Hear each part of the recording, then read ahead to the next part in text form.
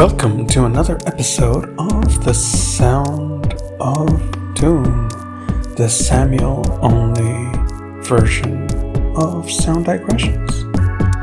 Today, I'm just going to do a review of recent podcasts that I've listened to concerning the origins of the SARS-CoV-2 virus. Now, I know I've done a few episodes about this already, for the Sound of Doom. Here's another one. I feel like the investigation of the origins is finally getting some traction. It's taken a few months. Well, it's taken almost 2 years, if we're being honest. And anyway, these are just like two small little bits of the materials into the origins of COVID that I've enjoyed recently. There are many more. I'm gonna link to a couple of things in the show notes. And anyway, I hope the topic is as fresh and exciting for you as it is for me. And here we go.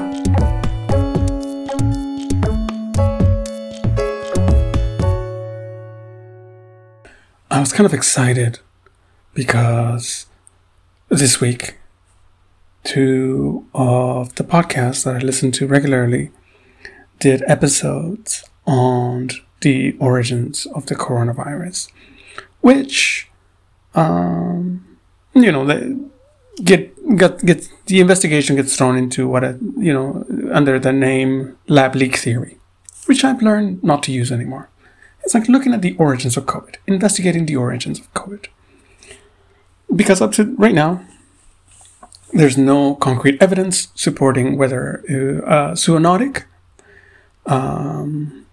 emergence of the virus, that is to say, emerging from direct contact between humans and animals who happen to carry SARS-CoV-2,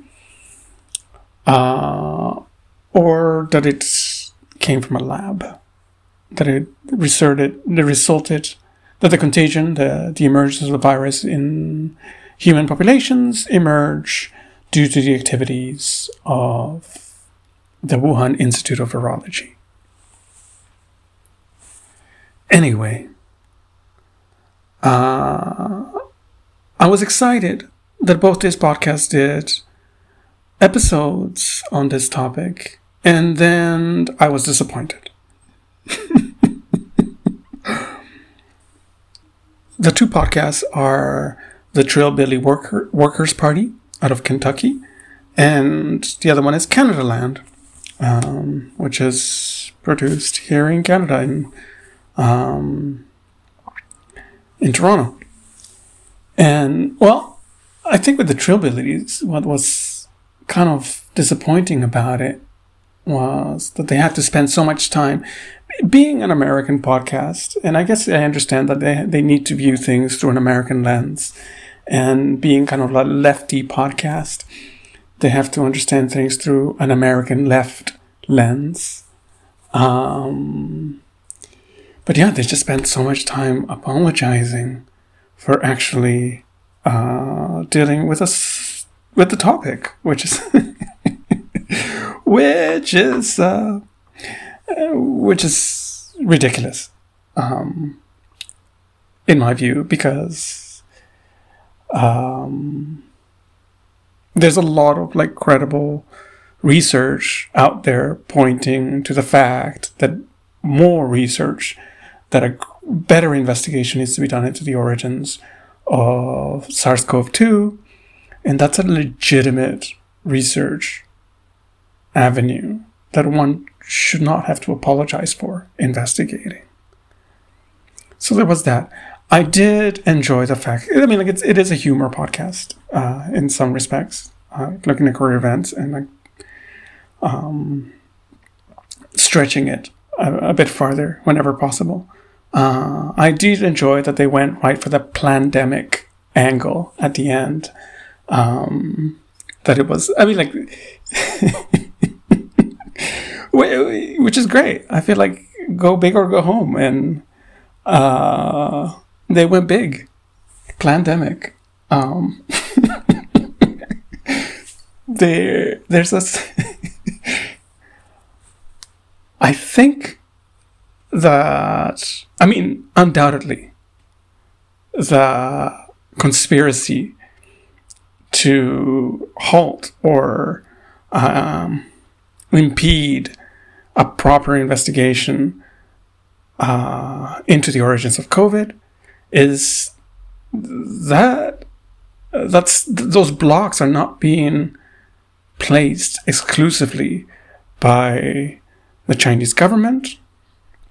They are also being put in place by something I did not know existed. What looks to be a global virology industrial complex. And that includes many scientists, many virologists around the world who are working with dangerous pathogens. And we'll get into that more in a bit. So yeah, this idea that, there's a new world order attempting to infect the earth with deadly pathogens. I guess you could leap to that. I feel like I would not make that leap, but I do enjoy when that leap is made as a comedy bit. But maybe it's not comedy. Maybe they're right. Maybe the the right way of thinking about this is to think about a plandemic. I don't know. So yeah, that episode annoyed me, but because of all the apologizing about the fact that they were covering the subject, but in the end it paid off because there was a good, fulfilling bit at the end that went farther than I go when thinking about this stuff. Then there was the Canada Land episode with in which Jesse Brown interviewed Elaine Dewar. I guess she just published a book about the. Let me look it up here. What's the name of her book? Elaine Dewar, on the origin of the deadliest pandemic in 100 years, an investigation. That's the name of the book. Just released about 3 weeks ago. And I hadn't heard about her. I haven't followed her at all. Maybe she's not a deranged Twitter user like the rest of the people I follow for material on the origins of COVID.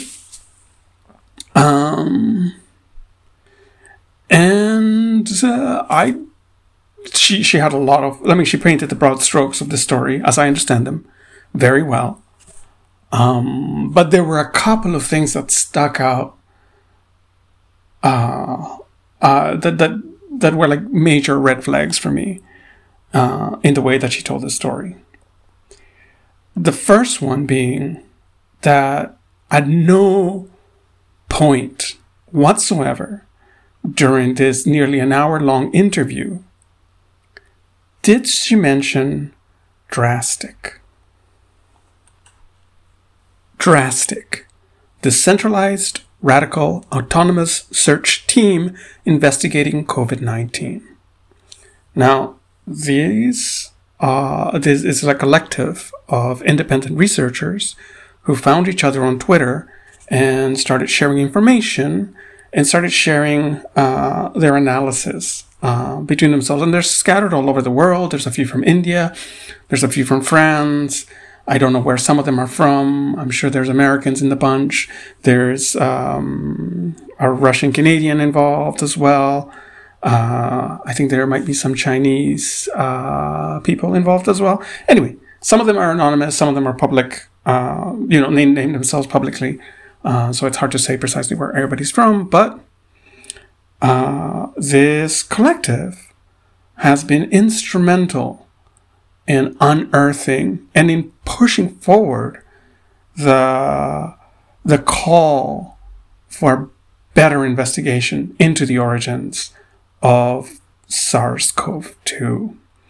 And they've unearthed quite a lot more information than the majority of scientists are, the more reputable scientific networks have been able to unearth themselves, or even the intelligence agencies, like the recent Biden intelligence report that came out, was not able to produce as much data as this, as Drastic has.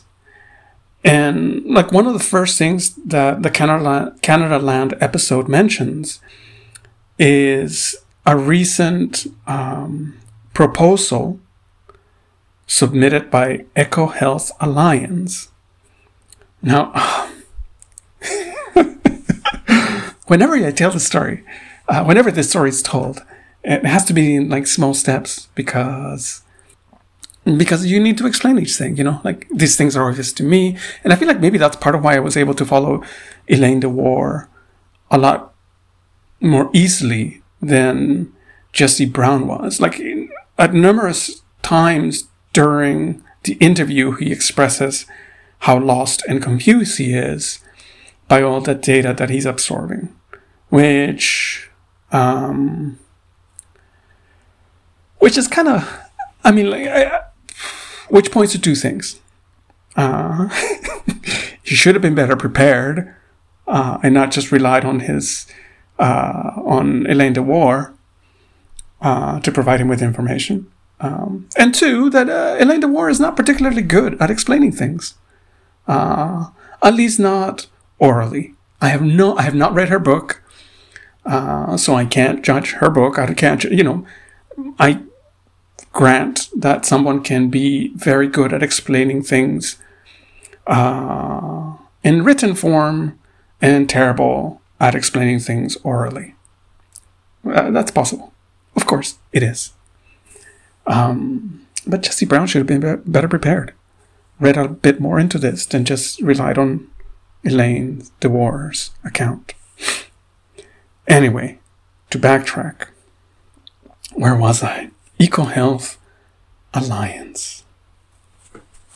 Jesse mentions this report. The unearthing of a grant proposal submitted by EcoHealth Alliance to DARPA. DARPA is the Defense Advanced Research Projects Agency of the Pentagon, and EcoHealth Alliance is an international non-for-profit that funds, I don't know if they do it exclusively, but I know that they certainly do fund virology research.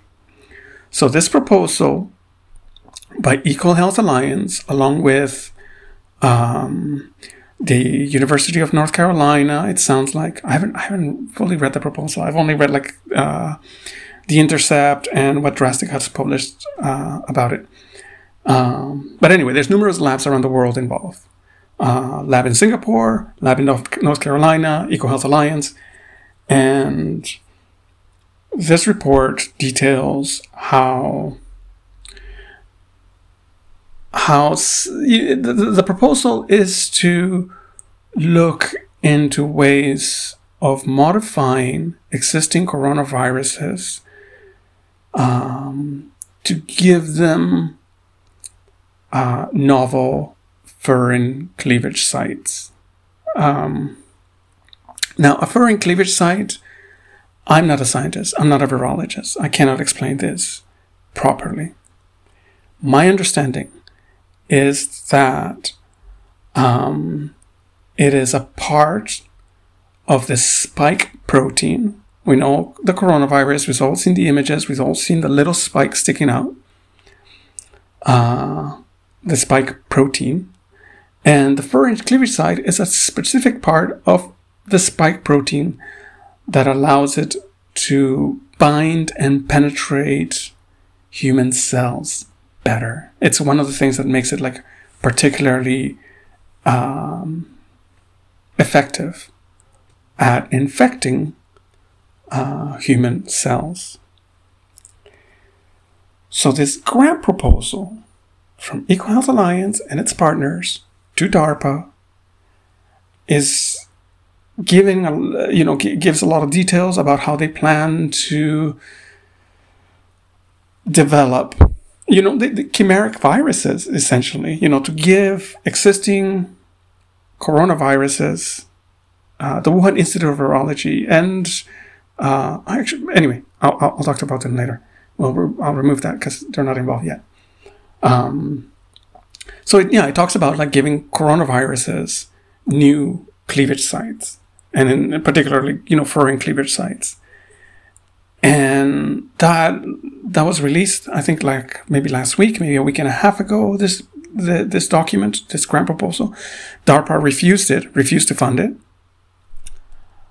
But the proposal itself shows that scientists were already working on these kind of activities.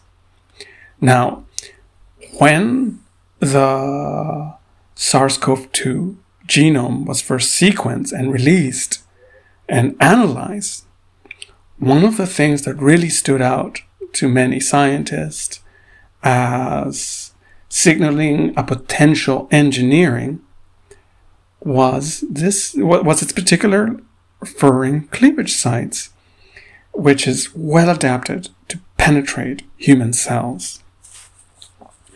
So now we know that SARS-CoV-2 emerged at the end of 2019. The proposal submitted to DARPA was submitted in 2018.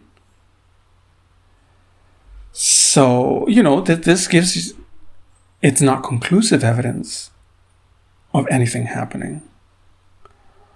But it is evidence that scientists were thinking of engineering SARS viruses in a way that would give them specifically the kind of furin cleavage sites that were seen as a red flag by people analyzing the SARS-CoV-2 virus. So there's no direct link, and people will say, oh, well, this research was not funded, the grant was not granted, the grant proposal was not approved. But, a lot of scientists are saying that even if it was not funded by DARPA, the idea was out there, and it is very possible that funding was received from somewhere else, another agency, perhaps the Chinese government, and it's very possible that this research continued, even though DARPA did not fund it. The American military did not fund it. The Pentagon. Right. So, Jesse Brown and Elaine DeWar covered this, maybe a little more briefly than I did.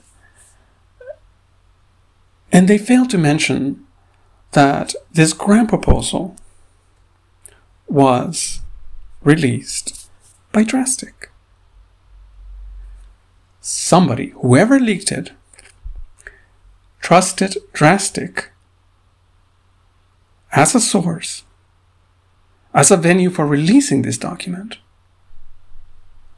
than any mainstream journalist or scientist. So that just points clearly to the importance to the important role that Drastic has played throughout the pandemic. And this is not like their first big scoop. Elaine DeWar talks a lot about the Mojiang mines in Yunnan province, where 6 miners fell ill with a coronavirus, We only know about that mine and those miners getting sick because of Drastic. They are the ones that unearth obscure, or at least, not out in the light, Chinese student papers about those miners. It is baffling that Drastic was not mentioned at all. She mentioned the people who were a few people who were sounding the alarm. Not sounding the alarm per se, but pointing out to the fact that a proper investigation was not being conducted into the origins of COVID, because they were not investigating the potential lab origin of the virus. And, well, the first example that she cites, it's from the end of 2020. I know for certain, I've read the documents, members of Drastic were pointing out discrepancies in the Chinese story, the Chinese government story, and highlighting the oddity of this foreign cleavage site as early, I want to say April 2020. I think the first or the earliest accounting of it, I didn't read about it until a year later. I didn't read the paper until a year later. But Yuri Dagan, a member of Drastic, did publish a paper on April 22nd, 2020, outlining his thoughts on, initially he says himself that he started looking into the SARS-CoV-2 virus in an effort to debunk what was the so-called lab leak theory. And that in the process of trying to debunk it, he realized, oh no, there's something to it. And look at this foreign cleavage site that is so bizarre. And look at these other bizarre things that are happening around the communications, in the communications around the virus. And he pointed the conflict, highlighting the conflicts of interest of people in EcoHealth Alliance, notably Peter Daszak, and other scientists who were also in conflict of interest, who were saying publicly that the lab leak hypothesis was a conspiracy theory, saying publicly that this was a conspiracy theory without revealing their conflict of interest, because they were in one way or another associated with the Wuhan Institute of Virology. Usually through having worked there, having collaborated with scientists there, having been involved in something like the DARPA grant proposal with them. They all had links. They all had a reason for preferring the zoonotic origin story to the lab leak story. And they did not disclose this. Elaine DeWar points rightly to kind of the more high-profile voices that were sounding, and how late they were in arriving to sounding the alarm, or, to pointing to the missing research, the research that was not being done.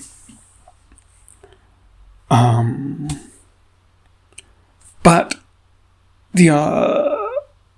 these calls for greater transparency and for the need for a more thorough investigation were happening long before any of these more mainstream voices caught on. Drastic was doing this work pretty early on into the pandemic.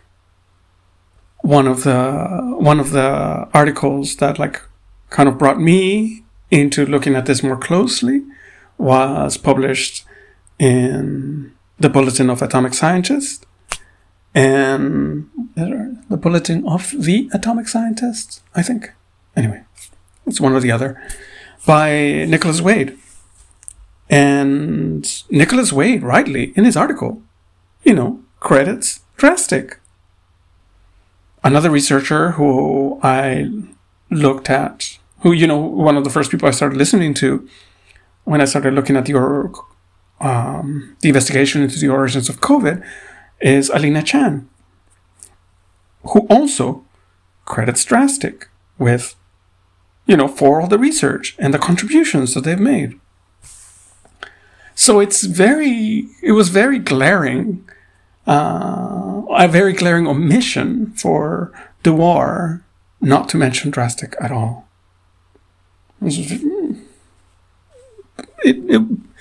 Why? Why leave them out? Another thing that Elaine says, which was bizarre, I don't, and this confused Jessie as well, Jessie Brown. She said that, that she kind of like tried to draw a straight line between the Mojiang miners and their infection to SARS-CoV-2. And then she tried to fudge that straight line. And then she tried to draw it again. And it was frustrating. I don't think any of the members of Drastic, nor any of the public information that has been released, has claimed precisely which SARS virus these miners were infected with. What is known about the mine is that Xi Jianli, the head of the Wuhan Institute of Virology, and her team collected hundreds of samples, maybe thousands of samples of coronaviruses from those mines, and that they've guarded the information about those viruses very closely. They have not published most of it. We know about a few. We know about the one that made headlines in February 2020, RITG-13, just Xi Jianli, the head of the Wuhan Institute of Virology, published a paper in which the full sequence of RITG-13 was presented, and at the time, it was the closest match to SARS-CoV-2, about a 96% match, which I am told 96% match between two viruses would mean that they diverge as late as 60 years ago, maybe as early as 40 years ago. There's a gap, maybe 30 years ago, if you're being generous. I don't know. But it means that they diverged quite a few decades ago. So 96%, but at the time there was a lot of talk. Could it possibly be that RITG-13 was used as the backbone for SARS-CoV-2? And I've heard debate going back and forth. Some people believe that it's enough of a match for it to have been a backbone. Others believe that it's not. I think the consensus now is that it's probably not quite enough. But what it points to is that that the Wuhan Institute of Virology is hiding information, and that they have a lot of coronaviruses in their lab that they've had for like the last 7 or 8 years. Since they started visiting the Mojiang mine in 2013, and they have not published or sequenced. They might have sequenced them, but they have not published the sequences of whatever viruses they may have discovered there. The extrapolation that the war makes, that whatever virus learned how to infect humans in the mine, and then it went through the lab and then somehow emerged as SARS-CoV-2. It's possible. But it seems really improbable. We don't know which virus those miners were infected with. So, making a guess about whatever they were infected with becoming SARS-CoV-2, there's just not enough there. There's not enough there to say that. It's not enough. There's just not enough. Yeah.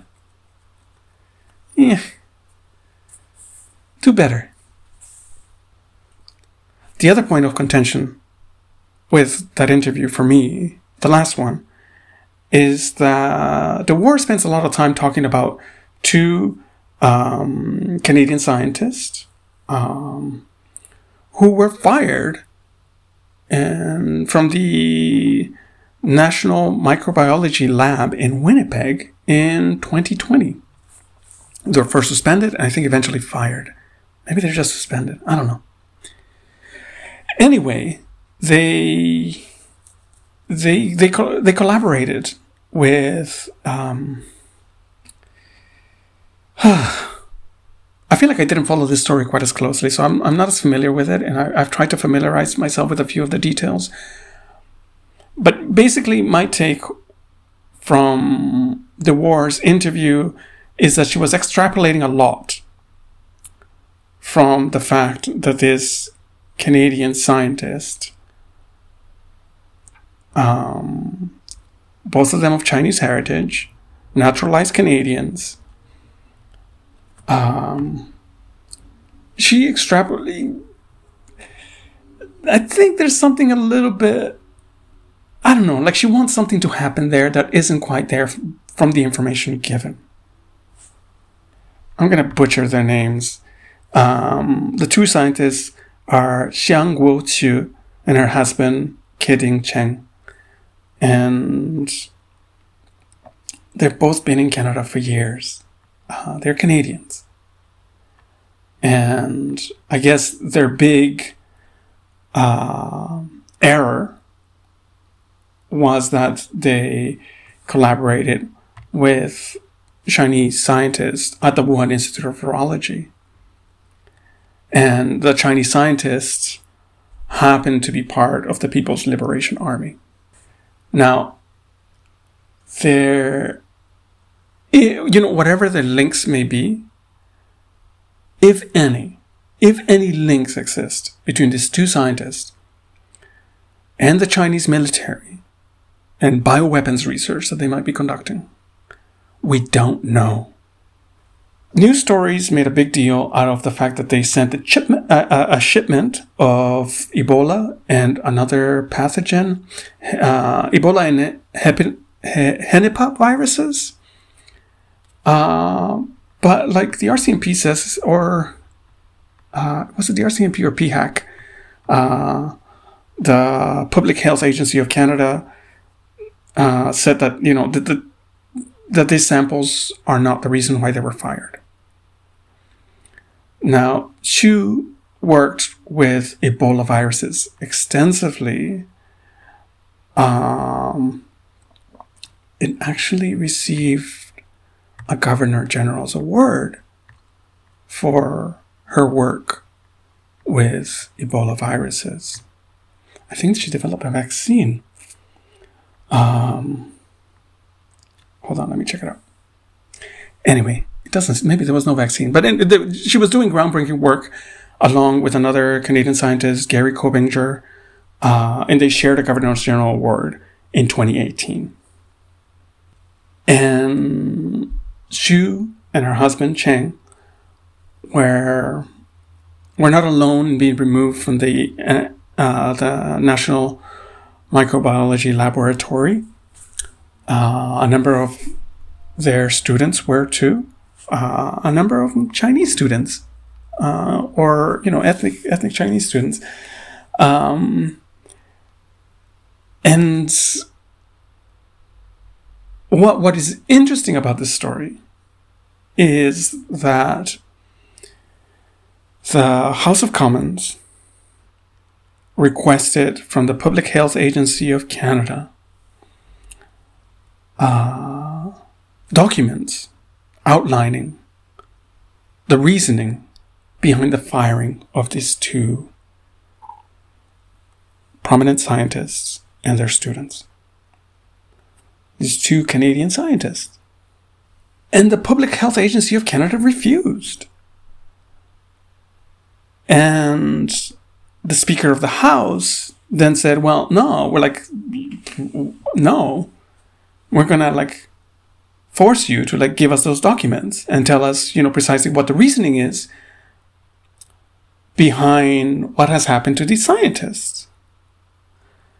And the Prime Minister's office intervened and took the Speaker of the House and took Parliament to court to block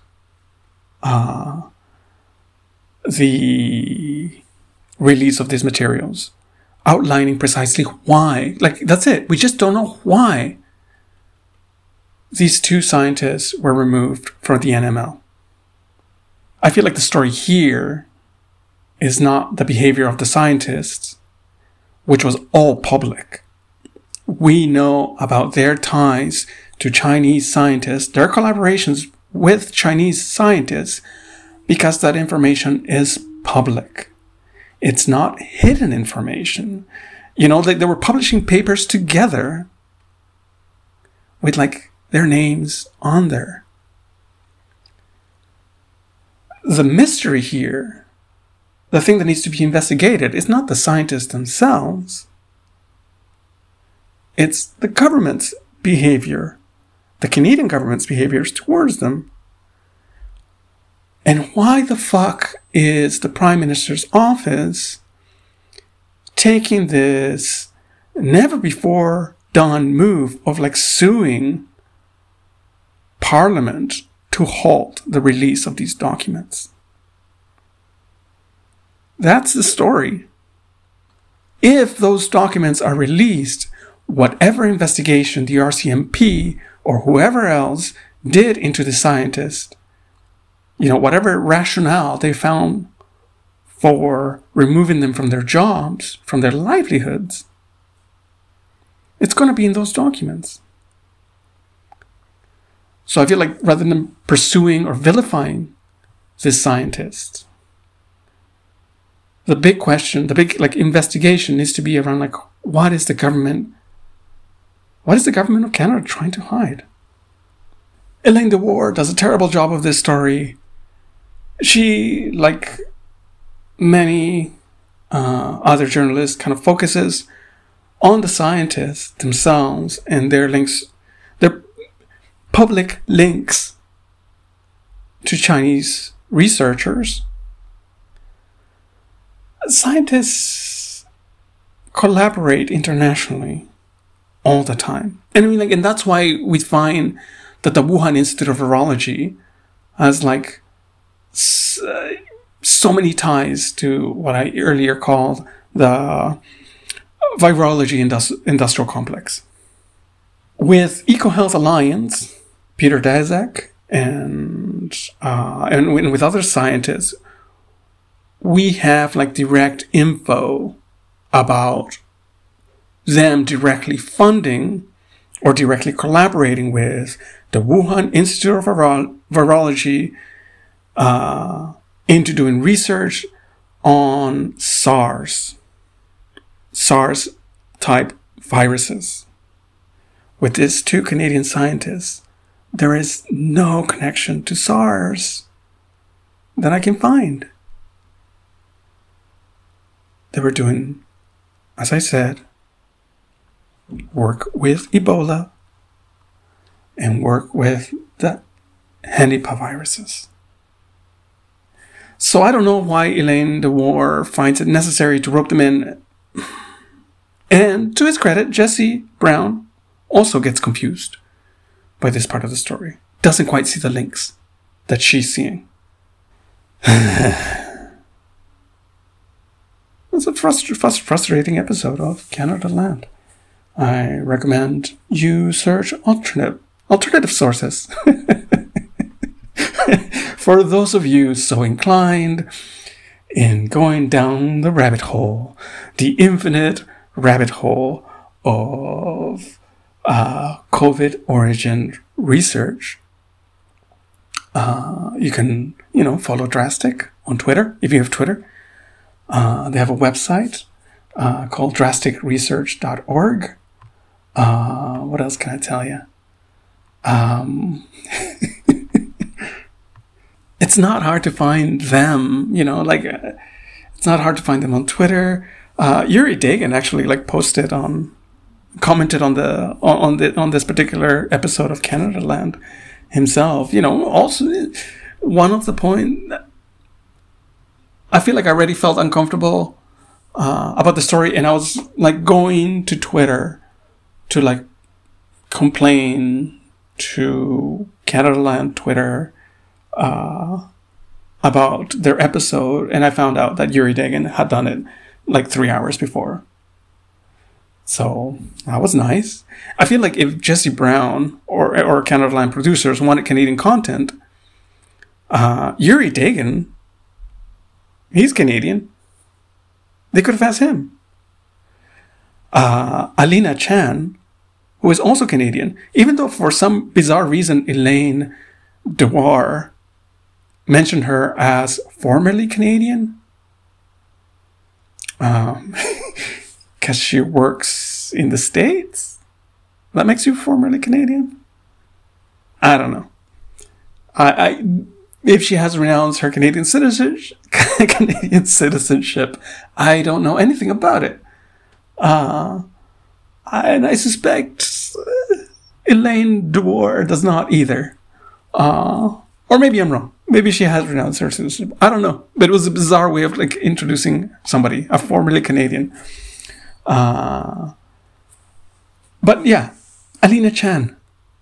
I like her work because she explains things very well. Much more clearly than Elaine Dewar. So yeah, there you go. There's 2 easy Canadian sources to interview. And also, Alina Chan has also published a book on the origins, on the research into the origins of COVID. So,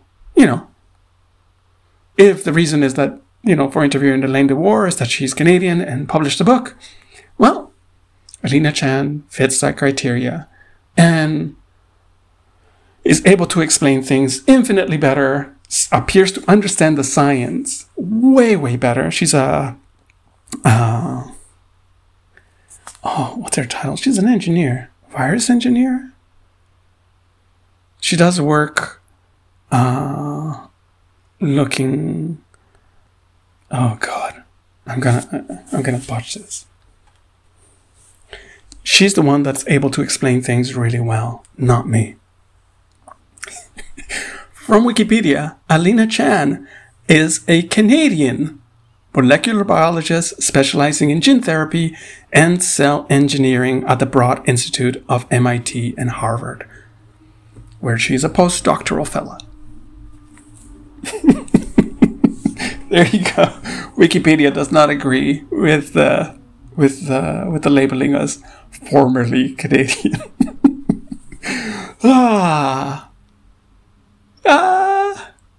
I feel like I was resisting saying it a bit, but yeah, I feel like there's a certain unnecessary undertone of racism in Dewar's account.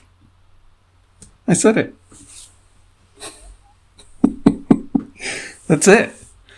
That's how I'm going to close this episode.